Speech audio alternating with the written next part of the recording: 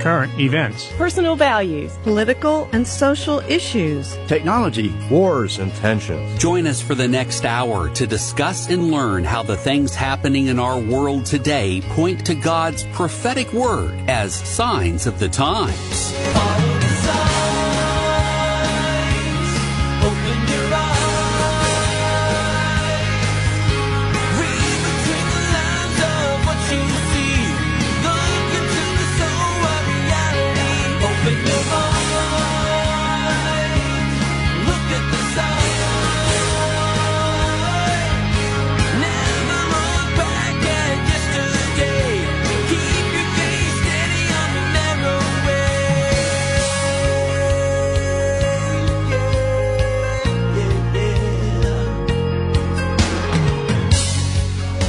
How do you raise godly kids in ungodly times? The prophecy of wars and rumors of wars is back in the spotlight. Those that hold on to a biblical worldview is very spotty.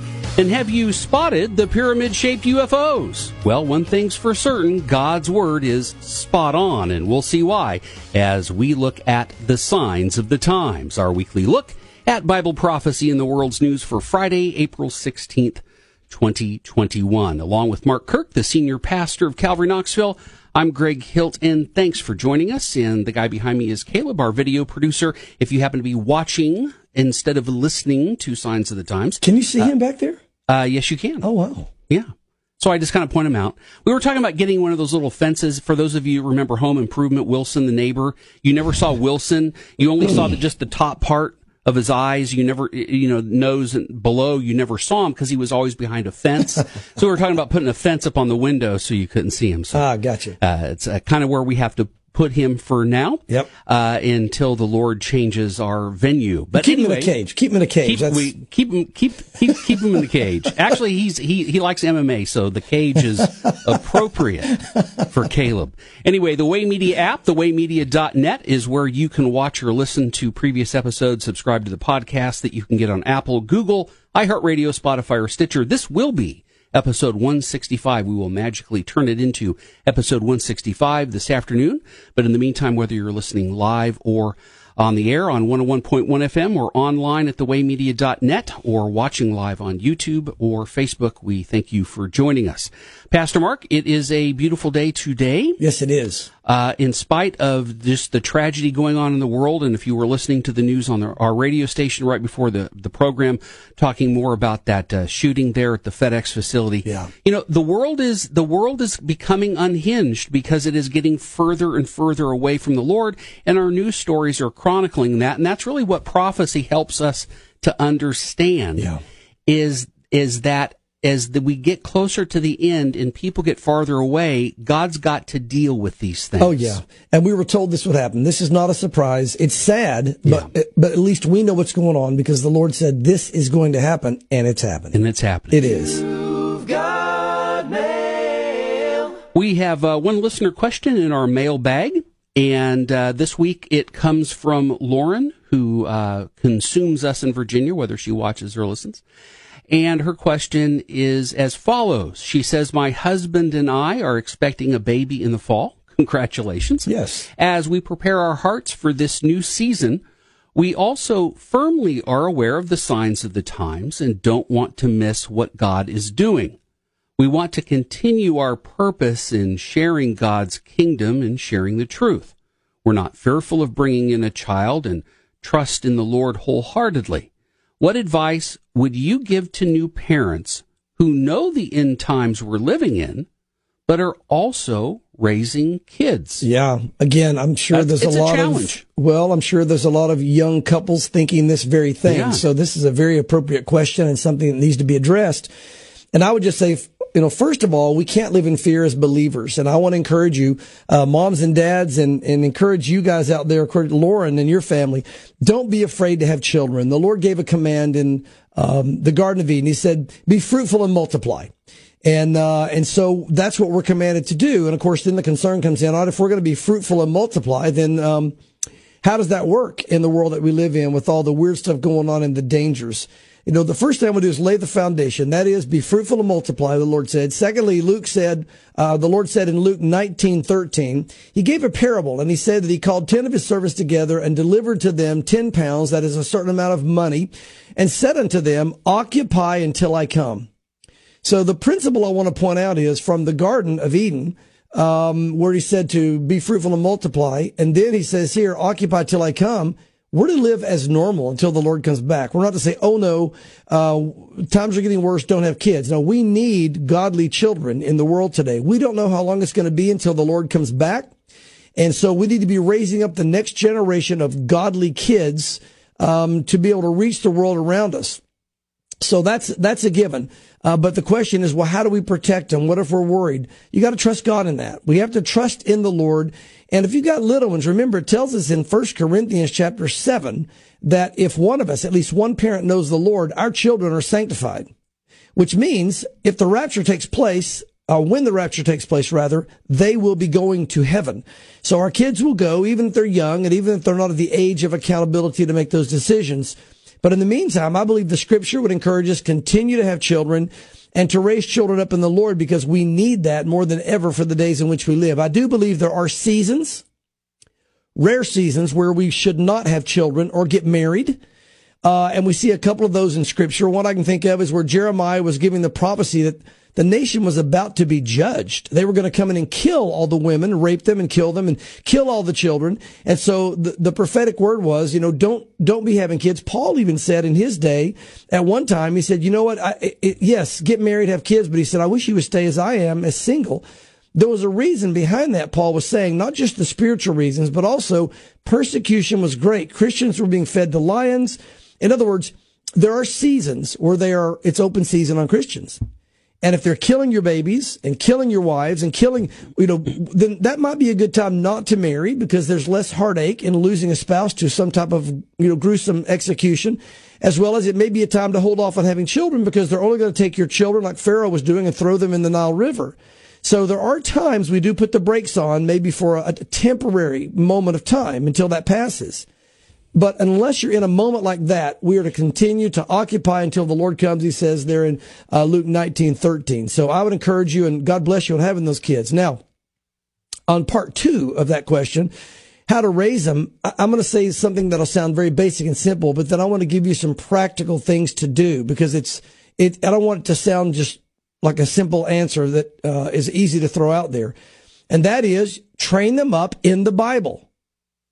Train them up in the way of the Lord. Now, you might be saying as a Christian, well, that's obvious, Pastor. We get that. Everybody is going to do that. Well, you'd be surprised. There are a lot of Christian parents who don't do this, and I think oftentimes they either don't take the time to do it or they don't know how. And what I mean by that is, that doesn't mean just have kids and take them to church. Those are your vitamins. They need a regular meal every day. And God has appointed you as mom and dad to give those kids that meal every day. You're to be feeding them the Word of God. And then you bring them to church on Sunday and Wednesday or Sunday night as well, how often you come. And I encourage you to do it as often as you can. And hopefully your church is teaching them the Word of God. And yes, giving them a meal, but really it's almost like a protein drink, or it's almost like a smoothie for that day. You're giving them something extra that their body needs and is very healthy. But if you're only giving them what they get at church, your children are going to grow up malnourished. So hear me on this, parents. And even churches that teach the Word good. Remember, that's only once or twice a week. You've got them 7 days a week. You need to be teaching them the Word. So you say, all right, great. How do I do that? I'm not a teacher. I don't know how. I'm busy. Especially you moms that have 2 or 3 kids hanging around you, grabbing on, saying, Mom, Mom, Mom all day. You're just hoping you can clean the kitchen, or maybe you get a meal done. You're exhausted. I understand that, and God understands that. During those years, lay your Bible open on the counter and just read a verse or 2 as you walk by. Share something from those verses with your kids throughout the day. God will show you creative ways just to be able to pour into your kids. So there's one practical way for you moms. But for you dads, really, it's your responsibility. And moms, you can do this if dad doesn't, because I know sometimes dads are not saved, or maybe their schedule is whatever, they can't do it. As a dad, you need to set aside a time every day in the evening that you spend some time with your little ones in the Word. And what we did was, I made a commitment to go through the entire Bible with our kids. And we did that more than once. We got through and started again before they all left I left home. They haven't all actually left home now, but either way. And so what we would do is you do it age appropriate. You don't have to be a teacher. You don't have to be some kind of expert. Just read a chapter and you read it in advance to know what it's talking about and share. Like if they're little, just give them a nugget or two. As they get older, as you go through the Bible, share a little bit more, but just share what's appropriate for where they are. And then when you come to those places, and most of the Bible's like this, where you can live the story out, they love that. And what it does is it drives it home in their heart. And I'll give you an easy example. David and Goliath. I use that one a lot because it's an easy one, but there are a lot of great places in the Bible all through it. You can do this. Live it out.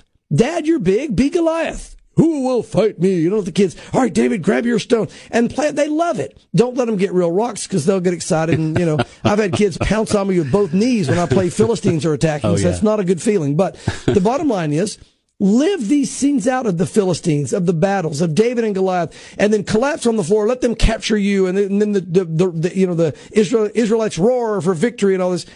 It not only teaches them, you read it and then you act it out. It burns it in their little hearts and minds, and you're training them up in the Word of God. They go through the Bible by the time they're little to adult. By 18, you should be able to get them through the whole Bible. They've gone through the whole Bible. They've been able to have a closer relationship with you as a parent pouring into them.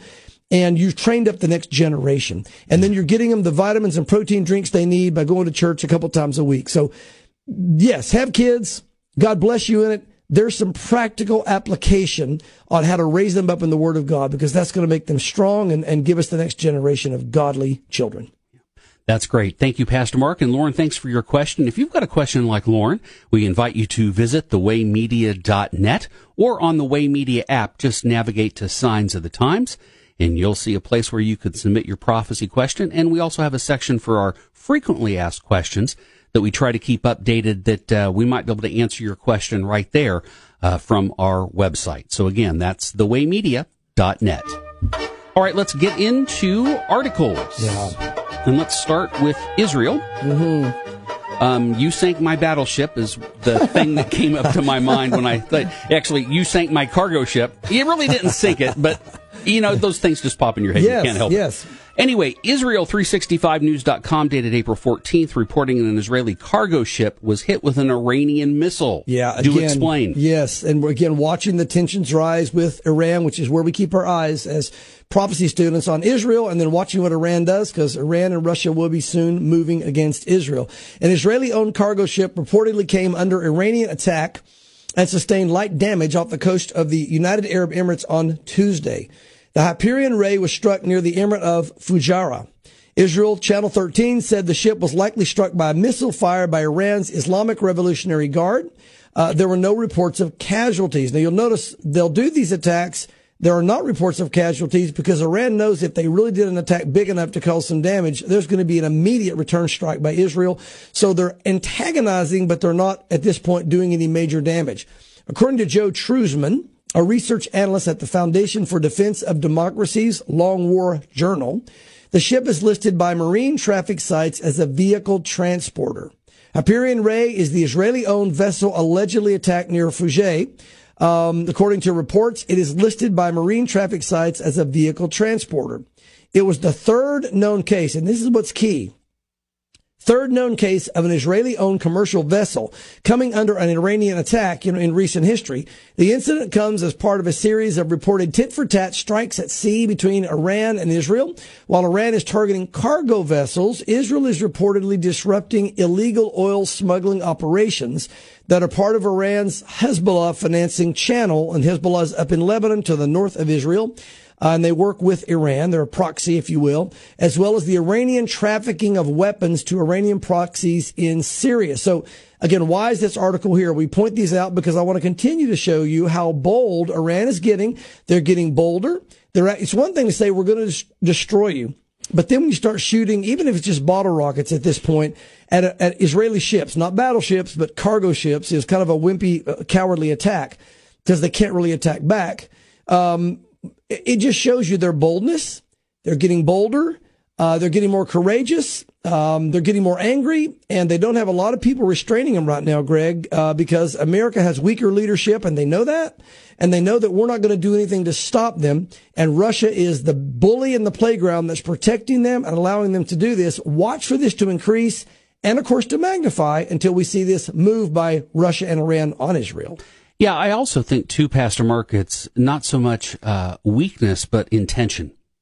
There's no doubt. The administration that's currently in place, and I'm talking about personnel within the administration that are in key positions, are known haters of Israel. That's true. And in Iran is not ignorant to that. Right. And so basically it's the old adage, when you take light out of the room, darkness enters. Yeah. And so you've got more of a incentive to get back to what your plan is, and that's the destruction of Israel. Yeah, absolutely. That's a great add on there, Greg. Let me get back to, because that helps me even think of how I need to further expand my definition, because you're exactly right.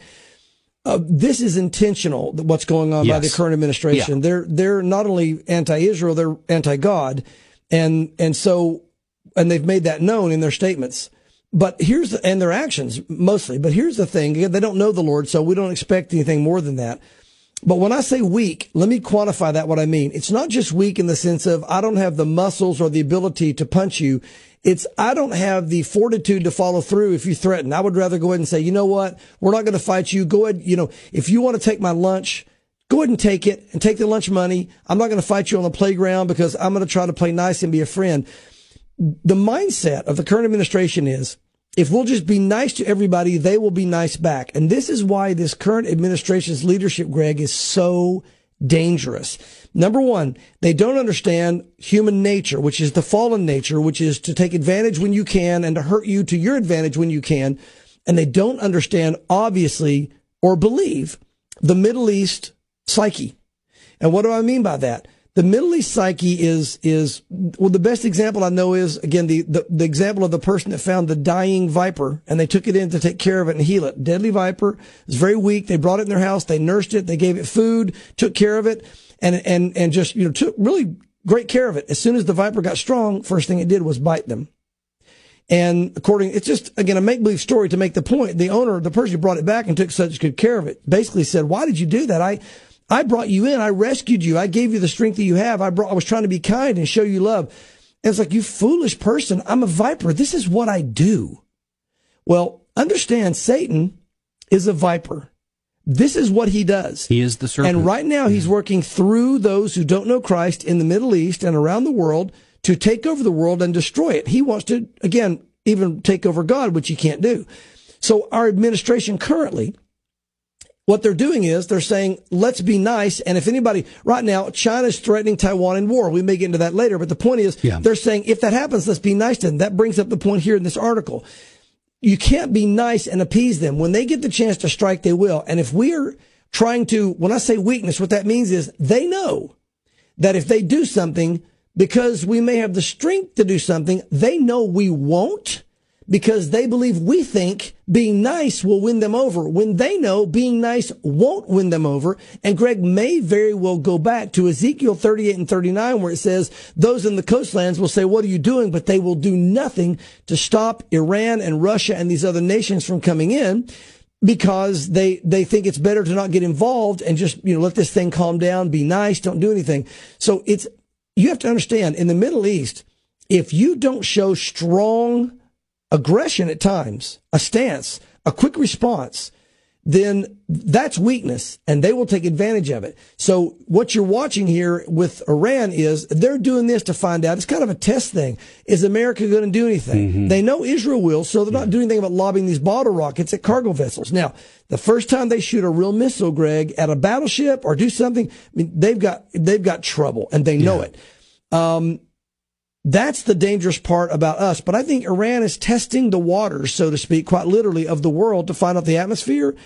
And it's leading us right to Ezekiel 38 and 39. They're going to be bold. They're going to go for it. And they've got their protector, Russia, guarding their back. And Russia's getting bold with us as well. The wisdom of man is foolishness to God. Yeah. And the wisdom that you kind of outlined that that our government is trying to use by thinking we'll be nice, you'll be nice, is not only displaying cultural ignorance, but is also displaying 1 John 5:19, and we can never, ever, ever lose sight of this scripture verse. As a matter of fact, if you've never read it, I encourage you to read it, go get it, go underline it, go put it on your refrigerator. As a matter of fact, read it before you turn on the news.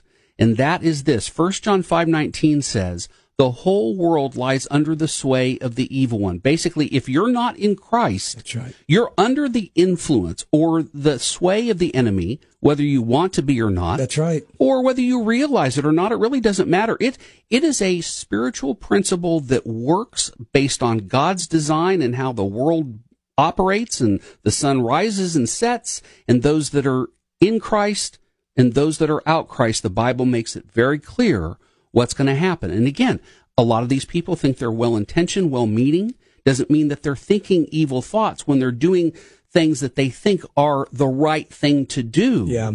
But you've got to have the prophetic picture and see what the Bible says is going to happen, and see how people and governments in people groups get used to help fulfill that prophecy. Yeah, I exactly. I mean, that's exactly right, Greg. I mean, and, I just, again, being aware of what's going on prophetically and understand this is so important to understand what's going on in the world. And we've got to realize that, again, you're dealing with other nations and these people, and you talk about the deception of Satan.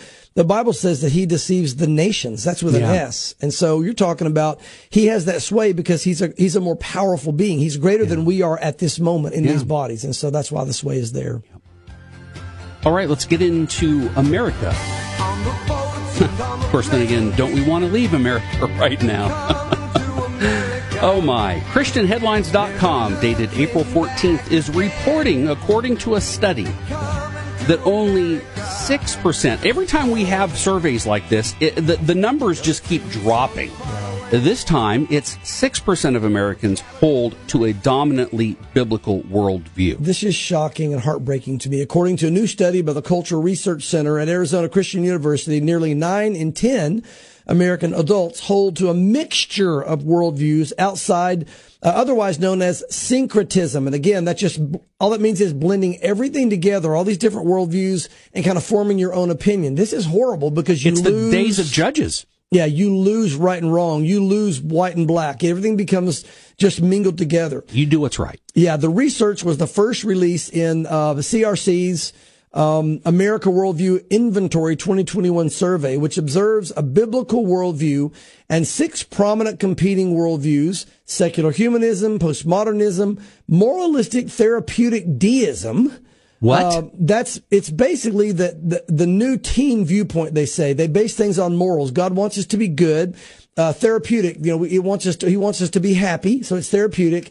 And yet deism means that God's not really involved in your everyday life. God started everything, but then kind of disappeared. He kind of lets it run its course. So they're saying as long as we're good, as long as we're happy. He went to the movies. Yeah, as long as we're good and happy, we know that God has created us, then we just kind of work our own way out. That's moralistic therapeutic deism. It's a new thing created. They come up with all these new terms. If you don't keep up, you're going to lose it. Yes. Nihilism, Marxism, including critical theory, and Eastern mysticism. Nihilism basically means nothing really matters. There's no reality, and nothing really matters is nihilism. So secular humanism, that is, there's no God and we do things on our own. Marxism, we know what that is, pretty much socialism and critical race theory and all that. Eastern mysticism, that's all the Hinduism and the Spiritism, we're all God, etc. They're taking all these world viewpoints, they're blending them all together with a little bit of Bible and coming up with some type of personal philosophy. It's death. Everybody's making their own God. They're becoming their own God. It says, however, when pitted against each other, veteran researcher George Barna found that 88% of U.S. adults hold to a mixture of these worldviews instead of adhering to one single worldview. This blend of worldviews is known as syncretism, something Barna says is, and I quote, cut and paste approach to making sense of life. Now, this doesn't surprise me, Greg, because we've done the same thing in the church. We cut and paste the parts of the Bible we want to believe and the parts we don't. Mm-hmm. So that's why you have these Christians that look like that kind of, the message on the paper that the bad guy writes to the police, you'll never find me, and he cuts it out of newspapers. Yes. We have a lot of Christians that do that. They cut out different parts of the Bible and paste it on paper and say, here's my Christian walk. And that's why their lives are so broken and unpieced together. He goes on, rather than developing an internally consistent and philosophically coherent perspective, Americans embrace points of view or actions that feel comfortable or most convenient. Isn't that our nature? One shocking outcome, this is the one that I want to, again, with this article, focus on. One shocking outcome from the CRC survey is that as low as 6% of Americans, Craig, that's 6 out of every 100, dominantly hold a biblical worldview. I'll get back to that. Still, this was the most commonly held singular belief from the presented list of worldviews. According to the survey, only 2% embraced secular humanism, while 1% embraced postmodernism and moralistic therapeutic deism and nihilism. Now, the thing that gets me, again, the others, again, just weirdo stuff. But this is the most heartbreaking to me. Here we have a nation that was founded on the Word of God, and our founding fathers founded it on the Word of God. We now have come to a point some 200 and some years later, Greg, that only 6 out of every 100 of us believe the Bible should be our viewpoint of the world and how we live. What a short amount of time as compared to when the earth began. It's amazing. Wow. It really is, Greg. And you know, you think about this, what that means is, here for our listeners out there, there's only 6 out of every 100 of us, if this is correct, that really believe the Bible literally and live by it as our worldview. That's the way to sum this up. Yeah. And that's really scary. Now, let's say out of those 100, 25 are true Christians. And the only reason I'm going to say that out of every 100, we don't know this, but I'm going to say what I think might be a measure Jesus gave us. Okay. He gave about the sower but not the sow. And, 25%, there were 4 different kinds. 25%, no fruit at all. Another 25% sprung up real fast, but they had no roots, so they died out. Another 25%, the cast grew, but then the world choked it out because of all the cares of the world. Going to be rich, going to be famous. I've got to be on American Idol and have my YouTube channel or whatever. Yeah. And the last 25%, it says they bore fruit. So there might be a hint that about 1 out of every 4 truly are saved. Okay. And that's probably a pretty good guesstimation when you look at the world today. If that is a hint the Lord was giving us, and I can't say that it was, even out of those 24 or 25, even if you included those 4 out of the 25 that believe the Bible literally and have a biblical worldview, that would mean that 21 out of 25 believers don't have really a pure, literal, biblical worldview. Now, I'm not a statistician. I may be wrong on this, and some of you guys that are statisticians may be writing me hate mail. You can do that. Correct me. I'd love to be. I'd love to understand this better. The bottom line is, here's my point. This indicates, if it's right, that even within the church, there's a very small number of people right now in filling all of our churches of Knoxville and around the world. There's a small number of people who really believe the Bible literally and really use it to form their worldview exclusively. Now, someone says, no, I believe the Bible, and I take the Bible worldview, and there may be larger numbers, but I'm talking, this is saying exclusively. That means you're not using any other world viewpoint. You're not allowing in any of this systemic race stuff or critical race theory or what. That's all world viewpoint. That's not biblical. You're not, if you're allowing in this whole systemic racism stuff, if you're allowing in critical race theory, if you're allowing in socialism viewpoints, if you're allowing in these other viewpoints, then you don't have a biblical worldview. You have a worldview with some biblical mixed in. A secular worldview. Exactly. And what you need to do is you need to thin out all the other views and go back to a literal interpretation of the Bible and have a biblical worldview, because that's the only one that is right. And that's the only one that's going to keep you on target. So again, the shocking thing to me is how few people really do believe the Bible. Greg, I look at our body here. And I say, we've got, I'm not going to even say, because I don't want to throw numbers around, but we have a decent sized body here. And to realize that if this statistic is right, a big portion, and maybe even over half of our fellowship, doesn't believe the Bible literally and let it form their complete worldview. It means, yes, they believe the Bible. Good point, yeah. But they're allowing in world viewpoints to affect them. We have got to be faithful to teach the Word and stand on it and turn this around. And I would say that that's somewhat prophetic, would you not, when you consider the apostasy falling of the away latter in the days? last days. There you go, falling away. Separation of the wheat and the tares and the wheat and the chaff and all that. Oh, absolutely. My. Well, it's happening. That could be a whole nother show, but we've got wars and rumors of wars to get to as Signs of the Times continues right here on WIAM. We'll be right back.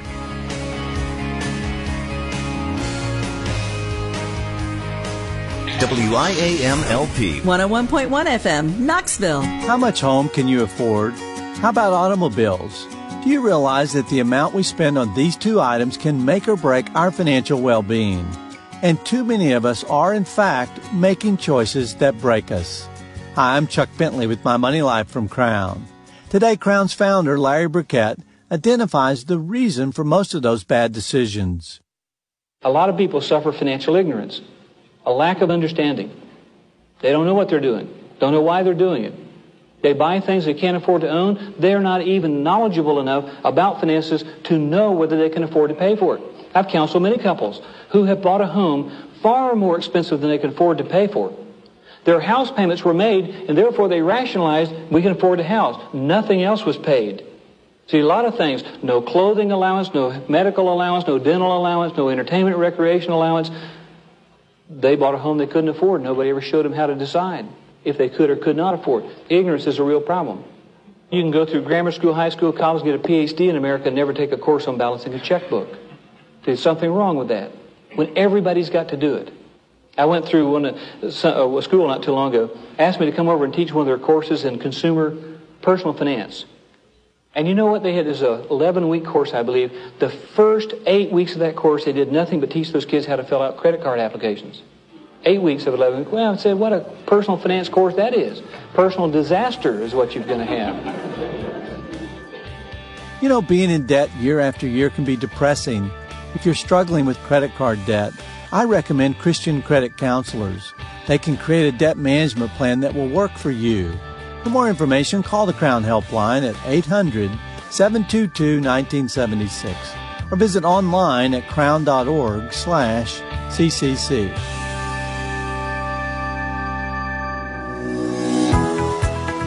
A Moment of Grace with Ed Taylor. I want you to know that when the time of Judges comes through your life, there's always the Book of Ruth.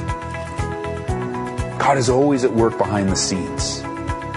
And even though there were civil wars and there was moral decay and there was religious corruption and all-out anarchy and confusion in the leadership, God was at work. Don't forget that in your life.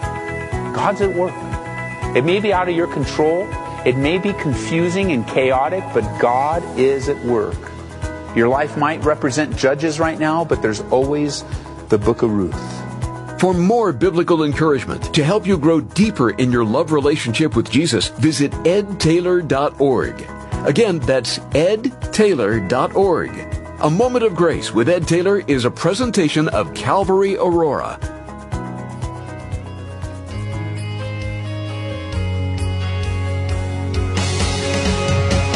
Signs of the Times now continues. Here again is your host. Welcome back to the second half of our weekly look at Bible prophecy in the world's news that we call the Signs of the Times. Today is Friday, April 16th, 2021, but you might be listening to episode 165 later, and you can find out all the ways that you can listen to our podcast at thewaymedia.net. Along with Pastor Mark Kirk, I'm Greg Hilton. It's time to continue our dive into news articles that we find around the world. Lots of wars and rumors of wars, kind of as we hit a one world government category, just because we're looking at nations. Pastor Mark talked about this in the first half, that the Antichrist, that Satan will deceive the nations. And that's exactly what we're seeing. And we're seeing nations getting stirred up towards one another, hence the wars and rumors of wars. And that's one of the things that Jesus mentioned in Matthew 24 that would be happening in the latter days. Our first article comes from Israel365news.com, talking about Egypt threatening Ethiopia with potential war over the Nile River. And a rabbi says that this has end of days implications. Well, it does. And again, not for the way the rabbi thinks it, but there are some things definitely, that deal with that. Listen to what it says. Failed trilateral negotiations being carried out in the Congo over an Ethiopian dam in the Nile River led to an Egyptian threat of war. The negotiations broke down last week after Ethiopia rejected a Sudanese proposal to include international mediators in talks leading to threats of war. Egyptian President Abdel Fattah al-Sisi implied in a speech on Wednesday that Egypt could respond with war to Ethiopia filling the dam on the Nile River. And I quote, "We have witnessed the cost of any confrontation," Sisi said at the opening of the new government complex. "I'm telling our brothers in Ethiopia, let's not reach the point where you touch a drop of Egypt's water because all options are on the table." Sisi noted that Egypt and Sudan were cooperating, and cooperation and agreement are much better than anything else. Ethiopia responded that his country would continue filling the dam, but that war was not an option. And I quote, "As construction progresses, filling takes place. We don't deviate from that at all. Filling the reservoir began in 2020 and will take about 4 to 7 years to fill. Egyptians fear a temporary reduction of water availability due to the filling of the dam and a permanent reduction because of evaporation from the reservoir, which could reduce the Nile flows as much as 25%. The situation has been volatile for some time." Again, President Trump even got involved in this, but Egypt jealously, it says, protects its water. This is interesting, Greg, because again, what's happening is the Nile runs through Ethiopia, through Sudan, and all the way, of course, into Egypt. And what's happening here, with the whole thing coming through is they're building a dam on the Nile, which is going to be blocking, they're afraid, some of the water coming up the Nile into Egypt, if you will. And this is prophetic. Again, they're worried about water over there because water is a big deal in the Middle East. You can understand why, but it's interesting because it talks about the Nile being dried up in Isaiah chapter 19. Listen to what it says. It says, "The waters will fail from the sea, and the river will be wasted and dried up. The rivers will turn foul. The brooks of defense will be emptied and dried up. The reeds and rushes will wither. The papyrus reeds by the river," this is speaking of the Nile, "and by the mouth of the river, and everything sown by the river will wither and be driven away and be no more. The fishermen also will mourn, all those will lament who cast hooks in the river, and they will languish who spread their nets on the water. Moreover, those who work in fine flax and those who weave fine fabric will be ashamed, and the foundations will be broken, and who make wages will be troubled of soul." Again, there is a link, but what the rabbi's saying is depending on what they do with God will determine what God does with the Nile. And that's true to a degree, but the Bible does say there's going to be issues with the Nile, drying up, all kinds of things in the last days.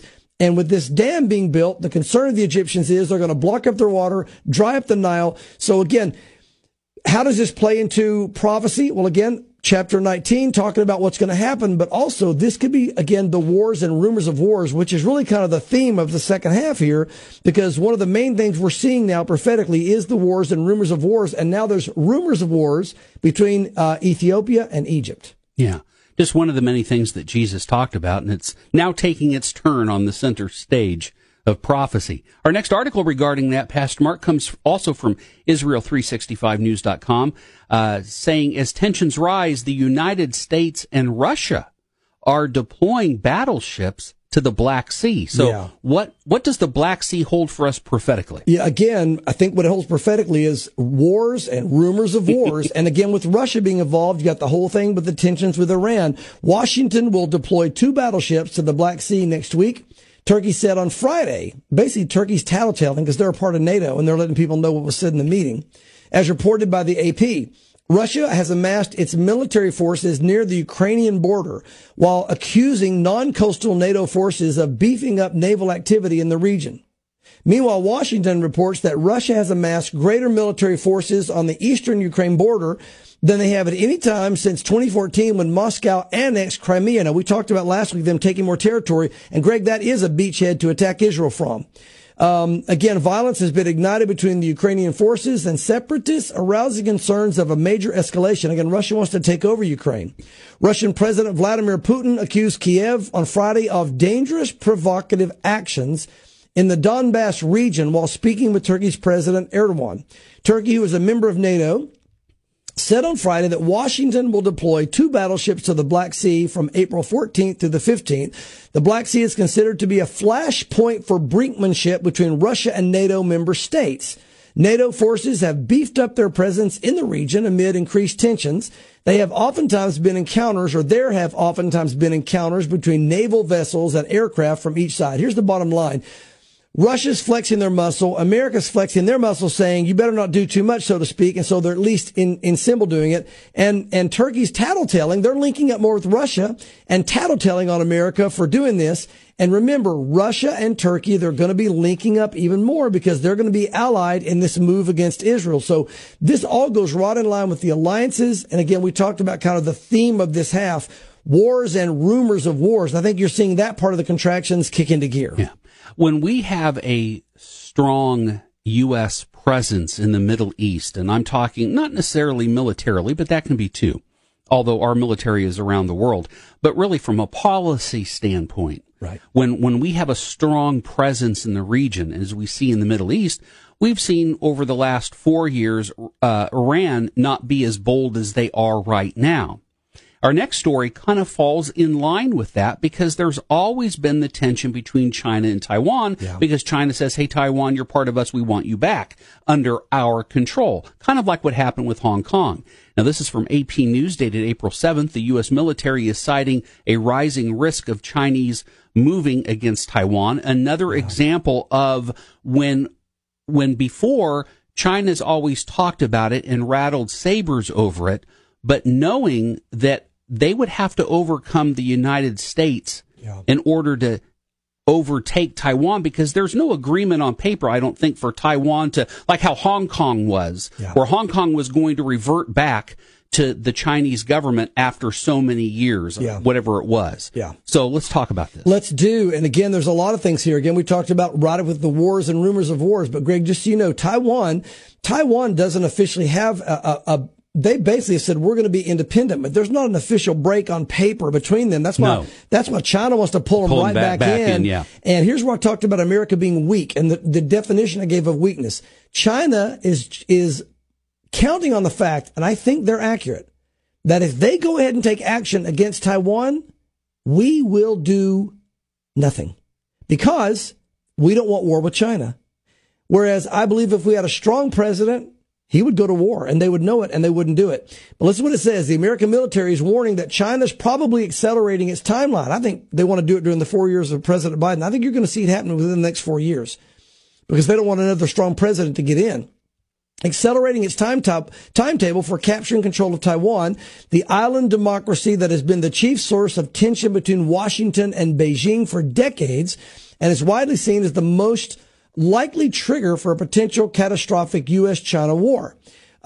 The worry about Taiwan comes as China yields new strength from years of military buildup. It's been more aggressive with Taiwan, more assertive in sovereignty disputes in the South China Sea. Beijing also has become more confrontational with Washington. Senior Chinese officials traded sharp and unusually public barbs with Secretary of State Anthony Blinken in talks in Alaska. They basically insulted us, and we did nothing about it. I mean, the world saw. That's what we're weak. And they know it. And I think they were testing us there, like these missiles at Israel ships. They're shooting missiles at us verbally. What are you going to do? Nothing. Basically nothing.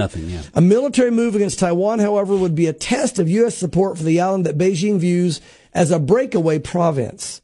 For the Biden administration, it could present the choice of abandoning a friendly, democratic entity, Taiwan, or risking what could become an all-out war over a cause that is not on the radar for most Americans. You see what I'm saying? It's not worth it for us to do anything. Let them have it instead of let them have it. The United States has long pledged, though, get this, to help Taiwan defend itself, but has deliberately left unclear how far it would go in response to a Chinese attack. State Department spokesman Ned Price on Wednesday expressed great concern at what he called a pattern of Chinese efforts to intimidate others in the region, including Taiwan. And I quote, the United States maintains the capacity to resist any resort to force or any form of coercion that would jeopardize the security or the social or economic system of the people of Taiwan. The bottom line is, he says, we have the indications risks are going up. They are going up. The bottom line is, they're saying, here's the deal. We think they're getting more aggressive against Taiwan. We think the move could happen sooner than later. And we have a decision to make. Are we going to want to go to war with China, which would be a massive war in the world where we both could wipe each other out and other people? Or do we just let them have Taiwan? although we promised Taiwan we wouldn't let them have them. This is where, again, I think China's counting on the fact, Greg, that we're not going to take that calculated risk to go to war with China. By the way, China just announced this week, we're just as strong militarily as you are now. We now have our military as strong as America. At the same time, President Biden is saying we're going to reduce our spending in our military and make our military weaker. They're bragging that their military is caught up, and they're flexing their muscle to prove it. And I think, Greg, we could see some interesting, again, wars and rumors of wars. This might be a real war to take Taiwan. The rumors are already started. Well, and I also think, too, that if you have a weaker United States on the world stage, then the prophecies of Ezekiel taking place, the prophecy of a revived Roman Empire coming back into play that is putting together 10 regions or the 10 toes is more apt to happen because a strong U.S. government would want to remain independent and not dependent and fold into a world government system. Unless those players in our government think they are going to have a seat at a larger government table, right? Then that would allow them to acquiesce our national sovereignty, by way of either altering or foregoing the Constitution altogether, which wouldn't surprise you when you think about the mystery of lawlessness absolutely at play, which is another. There are so many prophecies that are happening and are not necessarily interdependent, but they're interplaying with one another. All of them. In order to, one helps fulfill the other as the other helps fulfill the other, and it all links together. Oh yeah, they're all at play right now. And matter of fact, it's funny you said that, because our new UN ambassador that was appointed just made the point this week that said that racism was built into the founding documents of our Constitution. There you go. See what they're doing. See what they're doing. Now, what does this mean? We have to do away with the Constitution because it has a lot of God stuff in it. Yes. We have to do away with the Constitution because it's racist. And then move. They're setting the stage, Greg, already, and to create this new world. And that also would open the door for us to unite with the world as one, because our Constitution prevents that. Exactly. And that's prophetic. Absolutely. I'm speaking to the people that are listening to this. Their blood is boiling because you're patriotic. You're an American. I get it. Yeah. I get it. But when it comes to this kind of stuff, and if you're a believer, if you're a Christian first before you're an American, and you've got to understand that we don't like it either. But the Bible says that these things are going to happen. That's right. Now, how, by what form or function they take place in order for the prophecy to be filled, that's what we do every week on this program, is chronicle the news headlines. Yeah. Does it mean that our Constitution goes away? We don't know. But all we know is that something or some things have to happen to weaken us as a nation that would cause us to fold into a one world government. Yes, it doesn't mean that we don't go down swinging. We need to fight to hold everything for God as long as we can. But the reality is, it's going to be, I believe, done away with at some point. And I think the process has begun. Well, and when you look at the other article that we talked about, 6% hold a dominant biblical worldview. Yeah. Well, and if you don't understand, what is it? Something 33:3, whatever. What's the Old Testament? You're talking where about the government formation. Isaiah 33. Thank you. Yeah, where it talks about our whole form of government. The three branches of government come out of Isaiah 33 with kings, judges, and the lawmakers. If you do away, that's where our Constitution came from. It's basically removing any type of godly influence, Greg, from United States legal system. Yeah. From what's left of the legal system. Yeah. So if you've got only 6% to believe that, well, then you're going to get the majority of the people to believe, let's do away with that Constitution. That we can come up with something better. Yes, we can build back better. We can do something better. Not going to happen. Yeah. All right, let's get into the smorgasbord of yuck that we call pestilence, plagues, disasters, and corruption on this episode of Signs of the Times, episode 165. ChristianHeadlines.com is reporting that more than 7 million are facing threats of starvation across East Africa amid the pandemic, a locust infestation, and violence. Yeah. It's like the trifecta of problems. It really is. And again, remember, Matthew 24 keeps coming up, and it always does in our program. But again, you got the wars and rumors of wars. Yeah. He also talks about famines increasing in the last days. More than 7 million people across East Africa countries are facing the threat of starvation after the areas have struggled the battle of the coronavirus pandemic, a locust infestation, and violence and flooding. According to World Vision, thousands of children could die or at risk of health problems if international help is not deployed. The countries are Ethiopia, Somalia, South Sudan, Kenya, and Uganda. The program manager for World Vision Humanitarian Emergency Affairs team visited East Africa recently and said this, and I quote, "The situation is very severe in East Africa and particularly Ethiopia. Over 2 million people are in need of food assistance." He told Christian Post on a Thursday interview. Among conflict, COVID-19, flooding, locust infestation, all these are adding additional burden to the community. Before the pandemic, desert locusts infested and damaged croplands and pastures. Later in 2020, flooding destroyed crops that would have fed some 4 million people in the region. You talk about a cursed earth. We're in it, but the earth is groaning. And it brings up another point, not just famines, but the earth groaning in the last days for the return of the Lord. Yeah. There's a lot of groaning going on for the birth of the new kingdom. And, my heart breaks for these that are there, Lord, that we're told about would face, the Lord told us would face starvation. Now we're reading about it. And Greg, it's heartbreaking, but again, it's part of the signs of the times. And the good news is this. He did tell us about it, and he told us it was going to come to an end. So this will not last forever. And God, for those who turn to Christ, there's going to be relief and mercy. But these are horrible times. Be praying for the people of Africa, but be aware that you're watching and observing the signs of the times. Yeah, absolutely. All right. My favorite time of the program is when we get to talk about crazy things. This is from FoxNews.com, dated April 15th. Yeah. A filmmaker is saying that the pyramid-shaped UFOs spotted by the Navy may be the best the world has ever seen. Yeah. I want to read this article. We're going to talk for a while about this. There have been multiple sightings now released from the military that are legitimate and not just kind of the weirdos out there that you kind of try to make it happen and throw a frisbee and take a snapshot. There is, I believe, a biblical signs of the times reason we'll talk about.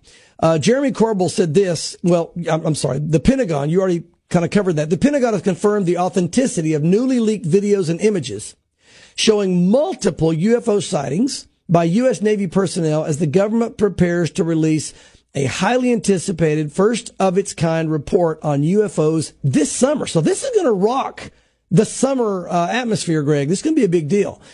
18-minute video shows what is described as 3 pyramid-shaped UFOs hovering over the warship USS Russell at night. And obviously the Navy, they were wrestling or they wouldn't have seen it. July of 2019 off San Diego coast. That's maybe why they chose that ship. They knew that anyway. At one point, the pyramid-shaped craft reportedly hovered 700 feet over the tail of the Russell. This is the first video the public has seen from the July 2019 incident in which mystery UFOs described as unmanned aerial vehicles reportedly harassed at least 3 U.S. warships, 3, during military exercises over multiple days, at one point matching the speed and bearing of a destroyer for 90 minutes while performing brazen maneuvers. So this actually happened in 2019, but now what's new about it is, I said it just happened, the release just happened to this.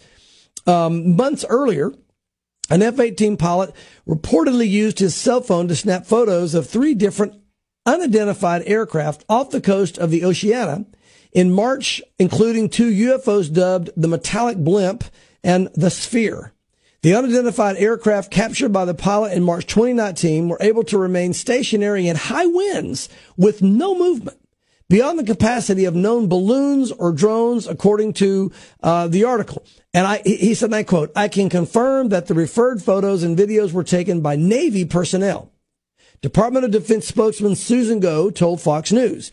The UAPTF, the Unidentified Aerial Phenomenon Task Force, has included these incidents in their ongoing examinations. Now, let's talk just for a moment about this because this is the third major military release of actual video of what they say wasn't them, couldn't have been somebody else, and they can't explain, but there it is, and you see it in the videos. What is this? We're not denying this is real. Are these aliens from other planets? I can tell you biblically, no. And how can I say that? Because the Bible says that Jesus died for the sins of the world, and that only by his blood can any created being that was, outside of the angels that were already there, can they get into heaven? Because again, we're all born sinners. Mankind has fallen. His creation fell. You can't get in except through the blood of Christ. And if Jesus only died for this world, that would mean that all the other worlds out there that supposedly would have aliens on them, they can't go to heaven, and they have no opportunity to go to heaven because they also are outside of God's realm. They need to be forgiven, but Jesus didn't die for them. He only died for the world, the Bible says. For God so loved the world that he gave his only begotten son. So I think there's a strong biblical argument that there can't be life on other planets, or else they would be eternally condemned without hope. And I don't believe God would create beings who are eternally condemned without hope. So are the aliens? Biblically, I think no. Now, again, I can't speak and say I know everything and that I'm absolutely right, but that is my biblical viewpoint. So then what are these? What are these? Well, I believe it's demonic. The Bible says in the last days, there's going to be greater and greater demonic activity. I believe Satan can only do what God allows him to do. I believe that God is allowing Satan to now manifest some of the fallen angelic realm, and they're manifesting as these beings. Again, if you look at the things that have happened, some of them are like a cigar shape or tic-tac shape. Some of them have like this saucer. It looks like a flying saucer. And these now have a triangle shape. When you look at the angels, Greg, this really fits right into the definition of what an angel would look like. And you look at the fallen angels. Mark, how could these look like angels? Well, first of all, we know there are different classifications of angels. The cherubim, for example, they have wheels attached to them. We're told there's a wheel within a wheel attached to the cherubim. Well, you take a cherubim, let it fly, let it manifest itself, let it turn sideways, and what do you have? You have a flying saucer. You look at an angel that lifts its wings straight up, like this, and it's glowing down to its feet. That is a pyramid. And of course, when you read the description of how they lifted their wings, yes, their wings flap, but it doesn't show like a flapping motion when you read it. It appears it's almost like a hummingbird, something where they raise their wings and there's this rapid motion going, which would almost show a stationary position of the wings and the feet. Now you have the pyramid shaped thing. Look, I don't know exactly this is what it is, but here's what I know. I believe this is demonic manifestation of demons. I don't think this is the end of it. I think you're going to see more of this, and I think we're going to see very possibly being used in deception in the last days. And, Greg, very possibly, we've talked about it before, maybe explain why suddenly millions of people disappear from the world because aliens took them. We know it as the rapture. Yeah. All right, let's squeeze in a good news article here from ChristianHeadlines.com. A 104-year-old man just boxed his 1,000th box for Operation Christmas Child. I'm going to go quick, but I got to tell you something funny. When I read this, I think, man, a 104-year-old man boxing and doing it for Operation Christmas. That's what I thought, too. I thought, this guy's boxing and some kind of boxing match to raise money for Operation Christmas. I'm just amazing. At 104, I'd be glad to get out of bed, much less boxing. Good for you, Rocky, with your dentures funny. In. But no, he means he boxed it up. One of the few living centenarians that just filled his 1,000th box for Operation Christmas Child, an organization run by Samaritan's Purse. He said, I hope the children are blessed and realize that God looks after them and that there's still hope for them. Ira Miller, 104-year-old, told CBN News, the Lord has blessed me, and I still want to do something for the children who don't know the Lord he shared. I return all my thanks to him. Miller, with the help of his daughter, Debbie Welch, completed this 1,000th box feat in just 4 years. When Grandpa turned 100, he packed 100 shoeboxes for Operation Christmas Child. Since then, he has packed 1,000 shoeboxes. Yesterday was the day he packed his 1,000th. Again, that is a feel-good story. Yes, it is. Ministering, look, we're never too old. Never stop ministering for the Lord. We can do something for God, even if it's just prayer, until the day we enter the kingdom of God. Way to go, Ira. God bless you. You know, it reminded me of Galatians 6:9 when I read this story, Pastor Mark. In Galatians 6:9, 9 says, "And let us not grow weary while doing good, for in due season we shall reap if we do not lose heart." I love it. I love Believer, don't grow weary of doing good in an ungodly world that we're living in. Embrace the adversity because it will refine you, it will purify you, and God will use you in the kingdom if you'll let him. Amen. Amen. All right, folks, thanks for joining our program. Don't forget, it's thewaymedia.net for everything related to our program, including sending Pastor Mark those prophecy questions that we always like receiving. Until next Friday at 1:30, when we have more Signs of the Times, have a great weekend, and we'll see you back then.